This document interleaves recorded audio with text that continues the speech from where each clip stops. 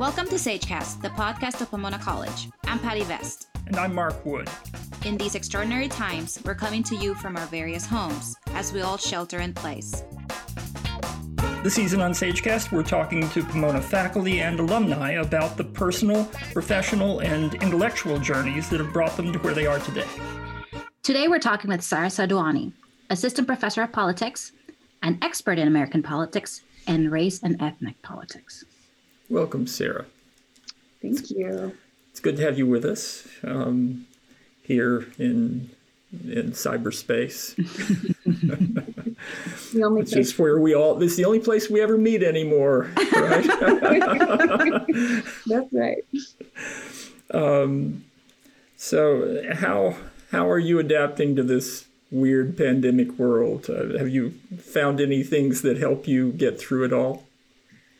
Well, it's definitely been a wild ride because my life has changed drastically in the last year. A year ago, I was not at Pomona College. I was actually an assistant professor at Cal Lutheran University. So I've come back to Pomona, and that's certainly been an interesting experience to do virtually. With a lot of students that I haven't necessarily met before, even courses that I haven't necessarily taught before. So certainly there have been some challenges. I also, serve on the California Redistricting Commission now, which is something new for me. And that process is all virtual, which typically otherwise we would be meeting in Sacramento on a regular basis. So lots of changes for sure. I also, have 3 young kids who are all home. So definitely a wild ride for Bless sure. You. Thank you. I need it.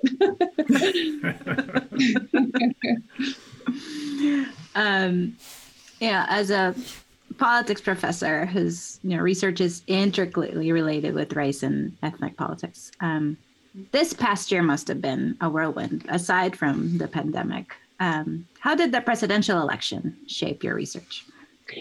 Yeah, absolutely, for sure. Well, from a research perspective, I was anticipating being out in the field conducting interviews throughout the entire election cycle in key congressional district races. That certainly did not happen. I had high hopes that, by summertime, I would at least be able to get out, but that was not in the cards for me. But nonetheless, I continued my research. For me, I study predominantly Asian American and Latino voting behavior here in California, looking to extend that research into other areas.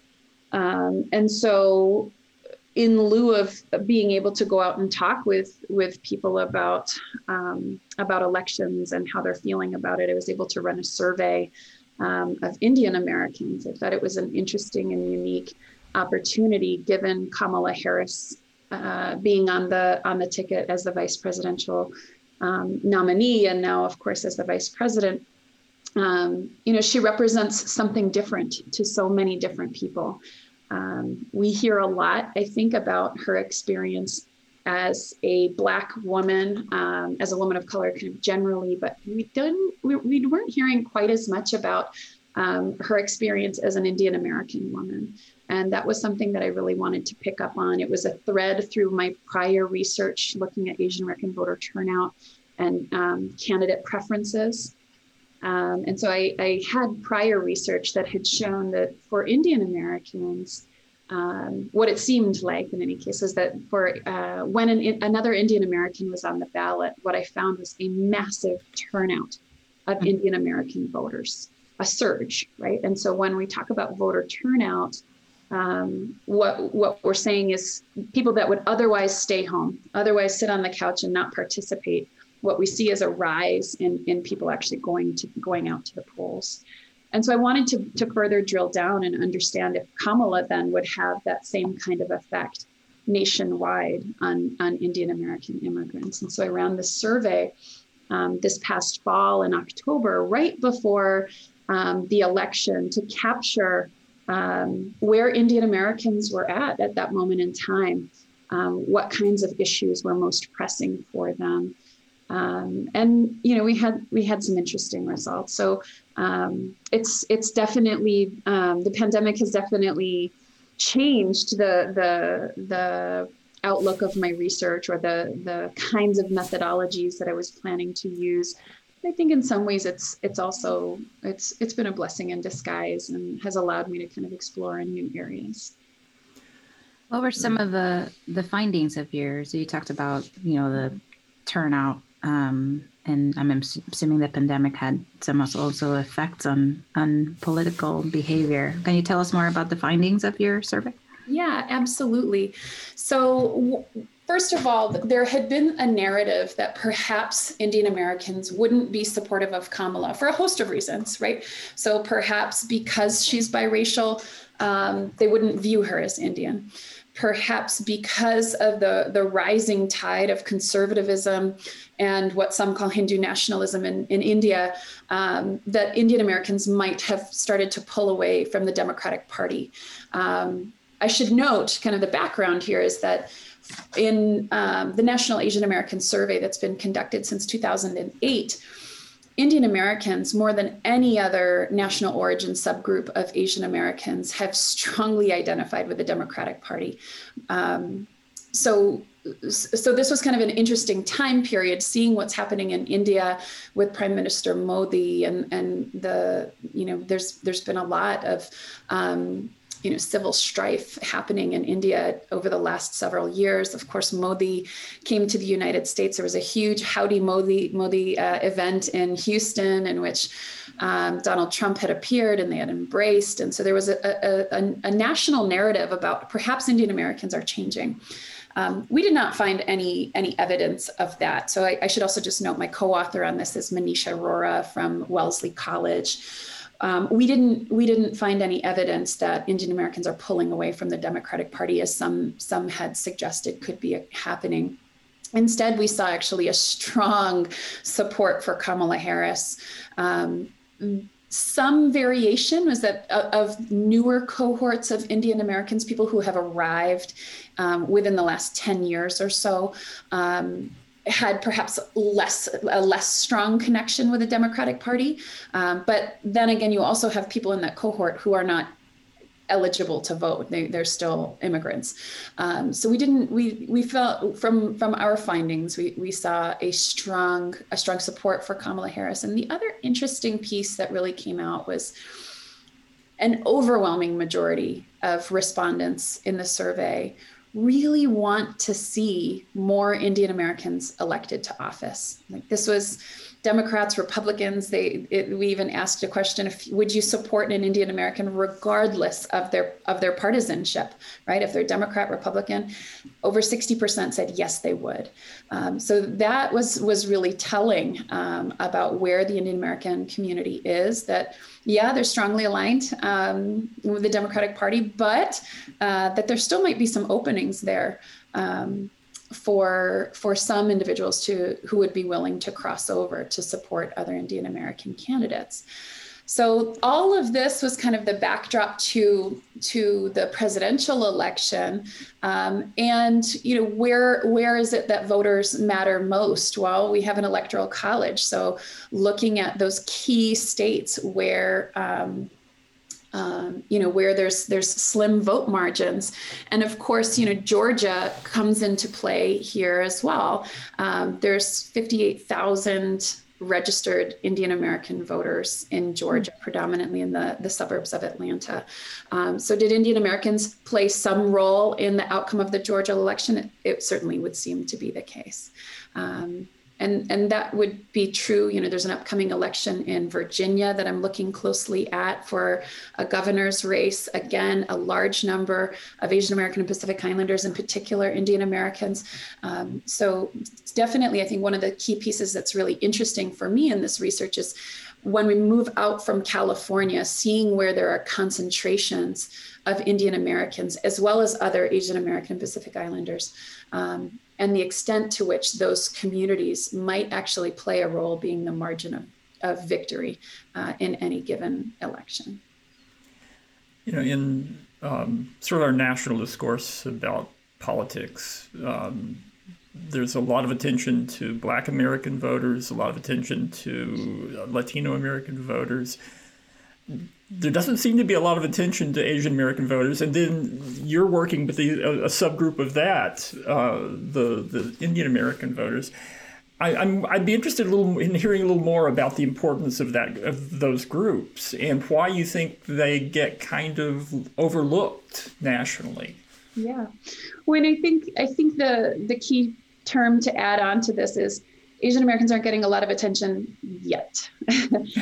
Asian American and Pacific Islanders are the fastest growing immigrant group in America. The Pew Research Center forecasts that by the year 2055, Asian Americans will surpass Latinos as the largest immigrant group in the United States. So I think there's a number of reasons why we don't hear more about Asian Americans. It is a very diverse community, right? We lump a lot of people together under this category Sure of AAPI, right? And we're talking about Chinese Americans, Korean, Japanese, Vietnamese, Cambodian. Here in California, we have communities of the Hmong, Indian, Bangladeshi, right? I mean, there's just so many people. There's so much diversity within this one little box that we refer to. And I think one of the other issues is that for a long time, Asian Americans have been kind of saturated here in California, as well as in typical receiving areas in the Northeast, right? New York, New Jersey, those kind of key regions.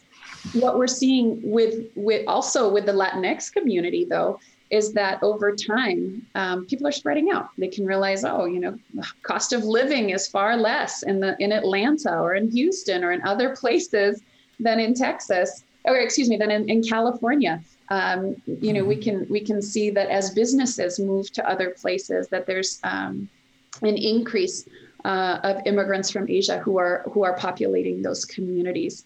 So I think it's just a matter of time before we are hearing more and more about Asian Americans and their political participation. And I think it's a wide open field where both parties, quite frankly, should be expending their efforts if they want to mobilize these communities to become a part of their support coalitions.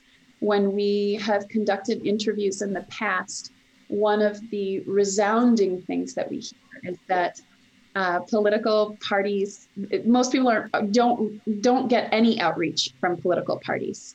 They simply are ignored by political parties, and that's not a winning strategy as far as I'm concerned, not anymore. I think, we've seen Asian American and Pacific Islanders largely over the last several presidential election cycles move into alignment more and more with the Democratic Party, but that's not to say that they're registered as Democrats. A third of Asian Americans generally are registered as independents. There's opportunity there, and I think political parties are slow to realize the opportunities that are in front of them. The rising influence of the Asian American electorate is also the topic of your book project. Is there anything you want to preview on that for us? Yes, this of course comes out of my dissertation work and some of my other publications and research. When we take a look at the 2018 elections, for example, and I still need to run all the numbers for the 2020 elections. 2018, there was what some pundits have referred to as a blue wave that occurred in many congressional districts, in which districts that were previously held by Republicans flipped to being held by Democrats. When I took a closer look at all of those districts that flipped in 2018, one of the key pieces that we don't hear much about is that about half of those districts have a sizable AAPI community in them. We don't hear too much about that, though. to what extent did Asian Americans actually help to provide that flip in those districts? To what extent were they the margin of victory is the focus of that book, and the ongoing influence. The other, the theoretical piece that I'm working on in that book also is, what does it mean to be represented by a co-ethnic, right? And that's kind of an academic term, but for a long time, scholars have looked at the positive associations of the Black community being represented by an African-American legislator, or the same in the Latinx community, having a Latinx legislator. That's a complicated question for Asian Americans, as we already discussed, right? So diverse. If you're Indian American, does having an elected leader who's Chinese American, is that the same, right? Do you feel that same pull towards that legislator? That's not something that has really been examined in a systematic way, in large part because the Asian American community was so small for such a long time and so concentrated in a couple key areas. But I think this is will become a greater question. And I think we can learn a lot from the Asian American community, right? So we also asked on the survey of Indian Americans, would you feel well represented by a candidate of another Asian background? And again, the majority of the respondents said, yes, they would, right? That's really interesting to me, right? What is it why is it that an Indian American would feel represented by someone else, by a Korean American or by a Vietnamese American, right? And does it work in the opposite direction as well? And I think when we start to think about politics more broadly that way, the pull of descriptive representation, of actually being represented by someone from your own community, will always be there, I think, for many Americans, particularly from groups that are underrepresented. But I think given the polarization that's occurring in the United States, there's also this opening, both the polarization as well as the fluidity of race, if you will, that is occurring, in which there's more and more people who are biracial or who have recognized their intersectional identities. I think that as we move into the next 20, 30 years, what we'll see is more of this willingness to feel very well represented by someone of a different race, right? And so the theoretical piece that I'm working on here is crossover representation, right? And so if you go back and think about like the election of Barack Obama, that brought so much pride, particularly in the Black community, but there were lots of other people of color that saw themselves reflected in Barack Obama, who felt a sense of pride. And so that's that kind of feeling that I'm trying to tap into and to better understand. And I think that the Asian American community is a great test case of this kind of crossover representation. Yeah, I'm interested in hearing more about that. As a descriptor, Asian American is probably even more artificial than most, because it's just a way of lumping people together in sort of American thought that wouldn't see themselves as together. And yet, because they're lumped together in sort of American discourse, is it possible they start to feel more connected? And is that sort of what you're seeing? Yeah, I think, this is kind of the question that keeps me up at night, right? The Asian American descriptor was actually made, and there's been several authors who have written about the push of civil rights advocates to create an Asian American identity, recognizing that if we could bring people of different Asian origins, national origins together, then they stood their best chance of having greater political power, political representation. I think in the meantime, since that time of the 1960s, 1970s, what we've seen is the Asian category kind of pushed upon people as well. And I think that there's this push-pull effect that's going on where, you know, organizers and those who might be more, you know, savvy to recognizing this, even Asian American studies programs, for example, can recognize the benefits of coming together. But at the same time, we have this large influx of new immigrants who don't necessarily feel like that category describes them, right? And I think one of the things that happens is from one generation to a next, the identity begins to change. So if you're a first generation immigrant, yeah, you are from your country, you speak your language, you live out your cultural practices. But for your children who grow up here in the United States, the Asian category might feel a little bit more comfortable. So I think one of the pieces around, you know, the development of the so-called Asian box, if you will, does have to do with the generation that you are here in the United States. But like, let's be real also, right? I mean, we're in this time, especially throughout the pandemic, we have seen hate crimes against Asian Americans increase exponentially, right? For many Americans, they are ignorant to understand the difference between someone who is Korean American versus Vietnamese American. Yeah, we see that, right, in all kinds of stupid ways, especially involving people from the Middle East. Yep. The hatred that spills over to people who, you know, get confused with the people that you hate. It's so dumb. Yeah. Absolutely. One of the pieces, though, is that the you know, there's been a lot of research actually that looks at when a community feels targeted, right? When they feel like they've been discriminated against, when they feel like others treat them differently because of their race, there's a greater association with going out and becoming politically involved. It stimulates that political involvement because they recognize and understand and feel like there has been an injustice done to them. And political participation is one way of responding to it, of reclaiming that power. And I think often when we talk about those kinds of hate incidents, I think it does help to galvanize, and I would be curious to see additional research in this area as well. I'm not going to do it, but hopefully some of my colleagues will.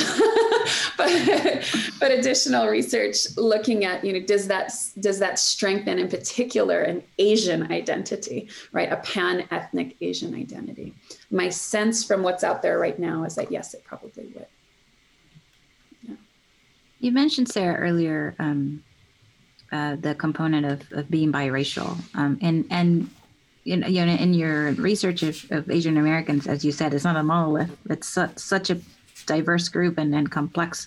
Have you looked in, or did your survey looked into just like the example of Kamala Harris being biracial, at that aspect of how does that affect political behavior or political tendencies? Of when a candidate is biracial or when voters are biracial? Both. I mean, I think it's going to be, as you said, I didn't know that Asian Americans were going to be the largest minority like that. That's huge. And that's not it's in the near future, 2050 or 55, I think you said. The largest immigrant group. So the difference there is that of people that are like first generation immigrants. Right. Yeah. Right. So do you see, for biracial voters or even candidates, do you see that being also a factor in affecting behavior? You know, it's funny that you ask that. I myself am biracial, so it's definitely, I think one of the motivating forces for my research in many ways. We didn't look at that in particular in this survey. I think in some regards, it's funny that you ask this. When I was in graduate school and first started thinking about a dissertation topic. I originally actually wanted to write about biracial people. I see that as the future of the United States. Even if I look at my children and my children's friends, so many young people are being born biracial today that, I think it's going to change the landscape of the United States. I was early to the party is the only thing, right? What I realized, though, is that there are so many communities that have not been covered really in the greater detail that probably needs to exist to even begin to develop the scholarship around biracial Americans. There's a couple pieces that are out there in political science now, but for myself, I made the decision, well, how do I begin to write about biracial Americans when the Asian American literature it had grown significantly since about the year 2000, but there were still so many components that needed to be addressed and needed to be examined. And so, thus far, I haven't taken on the biracial issue in great detail in my research, but most certainly it's the lens in which I look at the world. For me, race is a fluid concept because I don't fit in any of those boxes really. And I think that's how many Americans will see themselves in a generation from now. That was a selfish question too. My kids are biracial, so that's why I asked. Mixed baby? Yeah. I'd like to. Since we're delving into your personal life here. I would like to hear a little more about your how you dealt with some of these things yourself as a young person, and how you became interested in politics in the first place. I mean, were you always interested in this?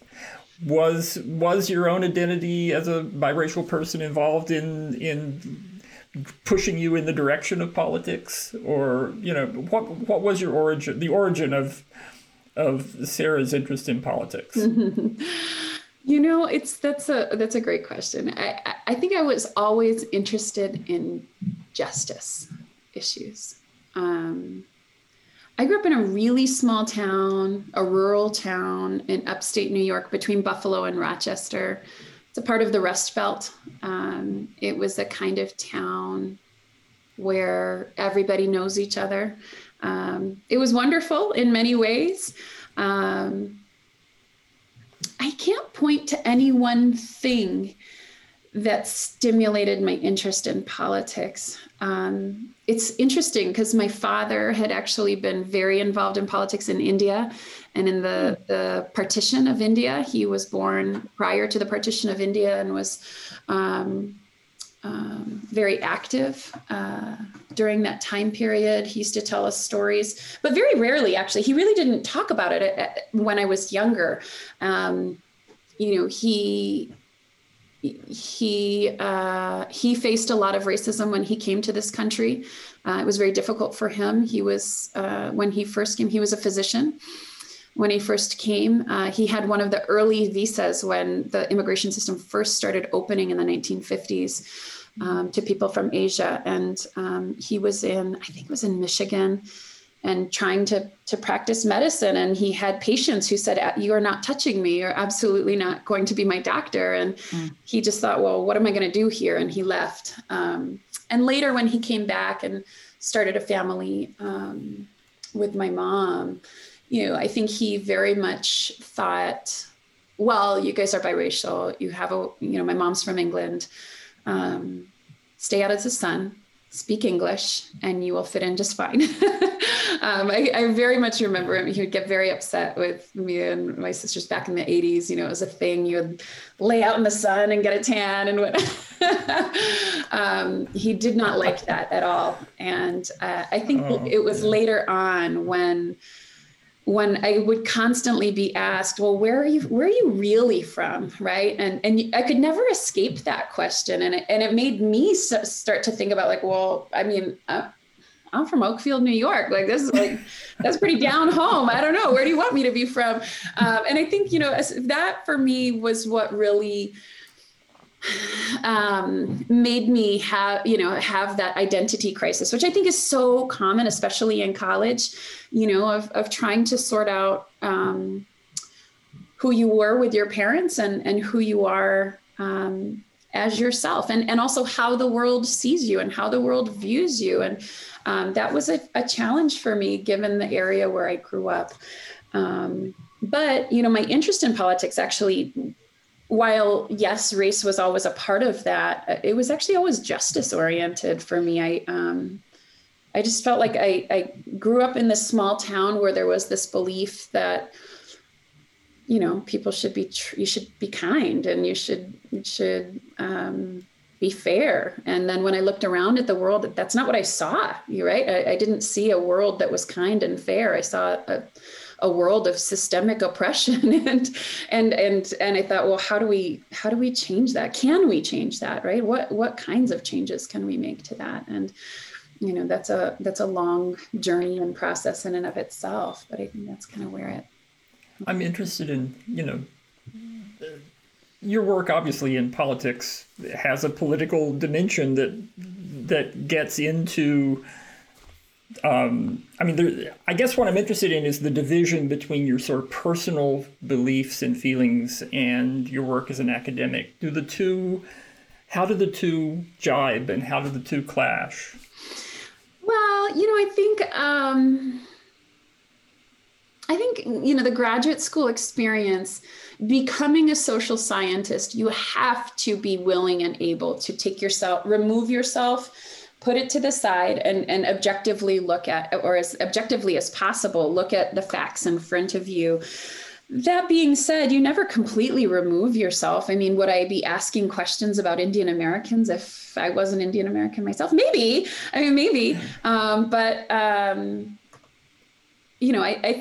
I think who you are, your life experiences,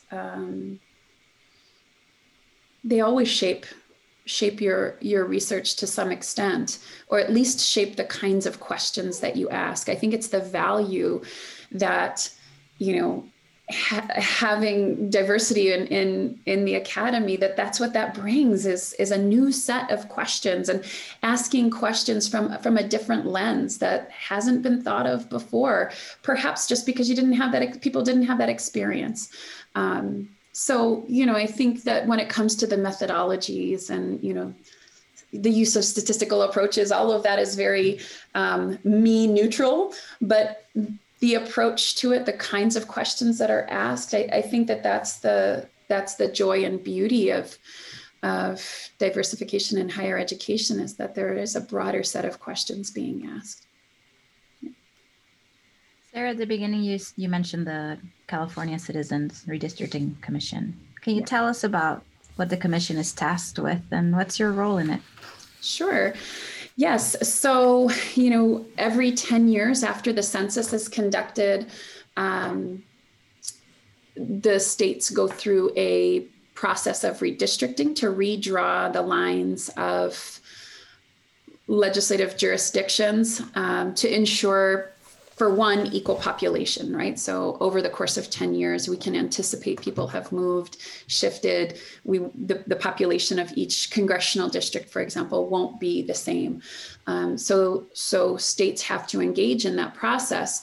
In most states, the state legislature retains the power to redraw those lines. And so we can imagine then that whichever party holds the majority in a state legislature during the time period of redistricting is going to have undue influence over how those lines are drawn, which is something many would refer to as gerrymandering.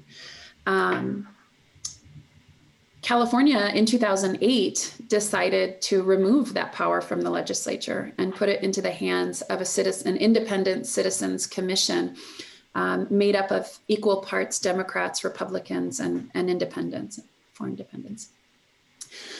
It was a lengthy process to get onto that commission.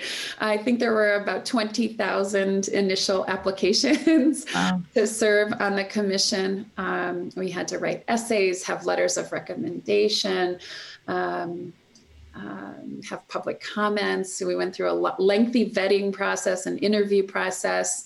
The legislature themselves can strike anyone they deem, unqualified or too partisan. And I made it through all of that to arrive at a system in which the state auditor stands and assigns everyone left in the pool a number and literally takes lottery balls and puts it into a wind-up machine and starts selecting people. And so I was selected at random in that way. So you won or you lost? I won. Well, I don't know. Yeah, I mean, that's a good question, especially with this. I'm not so sure that I'm winning. You thought you won, but yeah. It's funny too, because I thought, I'll never get chosen. I've never won the lottery. I've never won a grab bag. Like none of it ever works in my favor. But there you go. I guess I got lucky that day. And so we're tasked with redrawing the lines of all of the congressional districts here in California, which will be over 50 congressional districts. We'll do all of the state legislature, 80 assembly districts and 40 state senate districts, as well as the Board of Equalization. So we certainly have our work cut out for us. We've had significant census delays. So when I, originally signed up, I thought, this will be a great summer project to do. Not going to happen. So fall semester, I will be teaching and drawing all at the same time. But it's just an honor to serve in this way. I have no desires of running for office, but it is really great to be able to serve the state of California in this way.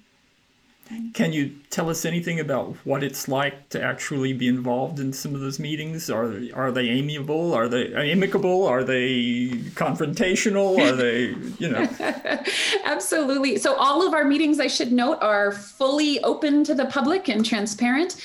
You can definitely, anyone can visit our website, wedrawthelinescalifornia.org, and log into any of our meetings. We are bound to very specific transparency laws. So all of that is open and publicly available. Yes, we've had some heated moments. It's a body of 14 with 5 Democrats, 5 Republicans, and 4 independents. So we don't always see eye to eye, but across the board, I got to tell you, it gives me a lot of hope for the future of our country. I mean, I think when you look around, read the headlines, and recognize just how polarized our politicians are, it's not very encouraging. But my colleagues on the commission are wonderful, and I really enjoy all of them. It brings me so much joy and hope that there could be another future for the United States, right? That all of the vitriol that we hear and see in the news all the time does not have to be that way. That there are avenues, and there are individuals also who are want to work across the aisle and want to create a narrative and a dialogue that is something new and totally different.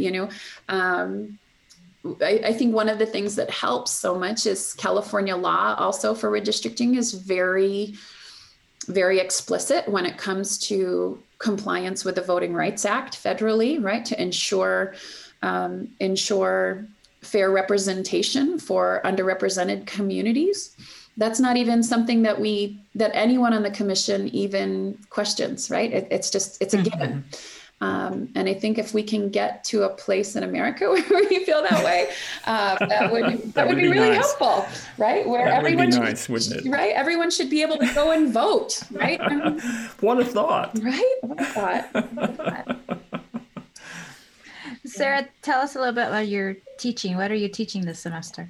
Tell us about your classes. Yeah, so this semester I'm teaching Intro to American Politics. There's always a need for the introductory courses, and then a seminar in race and ethnic politics.